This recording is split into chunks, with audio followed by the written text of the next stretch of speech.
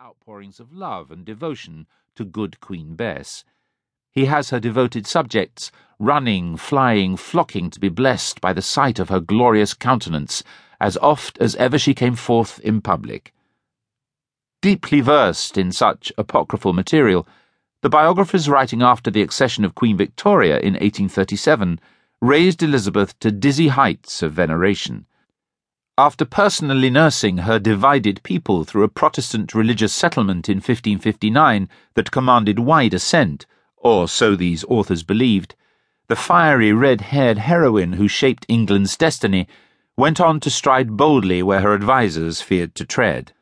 A cultural icon who presided over the greatest flowering of literature and art that the country had ever seen, she was the woman who had chosen to live her life as a virgin queen, marrying her realm, as her propagandists liked to say, and so dedicating herself to the welfare of the people she loved so dearly, despite the personal cost.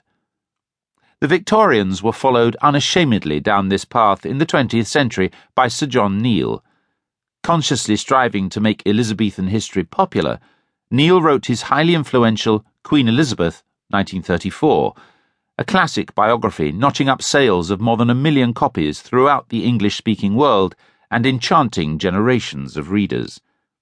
In his hands, Elizabeth became an all-powerful, all-seeing, all-honourable monarch and an affable prince.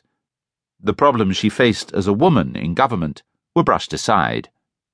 Thus emerged the Queen Elizabeth we think we know today from her coronation portrait in the National Portrait Gallery. That tree-ring analysis proves this painting was not begun until after she was dead, and that there is evidence the image is based on a face pattern which is not really hers, are inconvenient facts, readily ignored by biographers mostly content to recycle the old myths.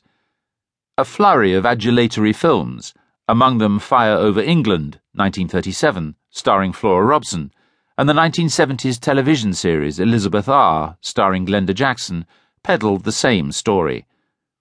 In the years of peace, Elizabeth spared her people from the turmoil of the wars of religion, which were devastating large areas of France and then the Netherlands. In the face of war, when it finally arrived, she became a warrior queen, defiantly confronting the threats posed by her Catholic cousin, Mary Queen of Scots, King Philip II of Spain, and the Pope, and marshalling her forces to defend her country, the Church of England, and herself. Brave, patriotic seafarers like Sir Francis Drake and Sir Walter Raleigh could dream of reinventing England as an overseas imperial power thanks only to Elizabeth, England's first truly visionary queen. In revolt against such idealistic complacency, James Anthony Froude, the scourge of romantic sentimentality, had drawn a line in the sand. Writing in the 1860s, and later shunned by Neile, he dared to argue that Elizabeth, almost from the moment she was crowned, was little short of a liability.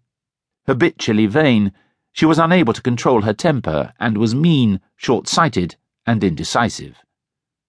Her relationship with her leading male advisers was consistently adversarial, and by refusing to marry and have children to continue the dynasty or otherwise name her successor, she acted selfishly and irresponsibly, putting the nation and her father's reformation in the greatest peril.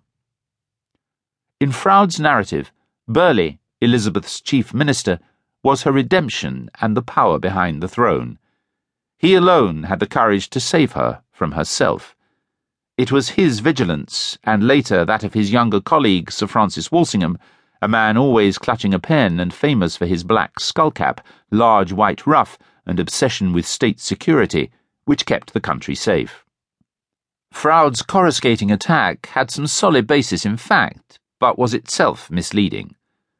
A pioneer of the research methods the best historians still use today, Froude had toiled for years equally in the dusty archives of Salamanca, Paris, and London, where he soon came to realize that the unpublished state papers graphically illustrate how far the younger Elizabeth could find herself startlingly at odds with counsellors who were confident that they knew much better than she did.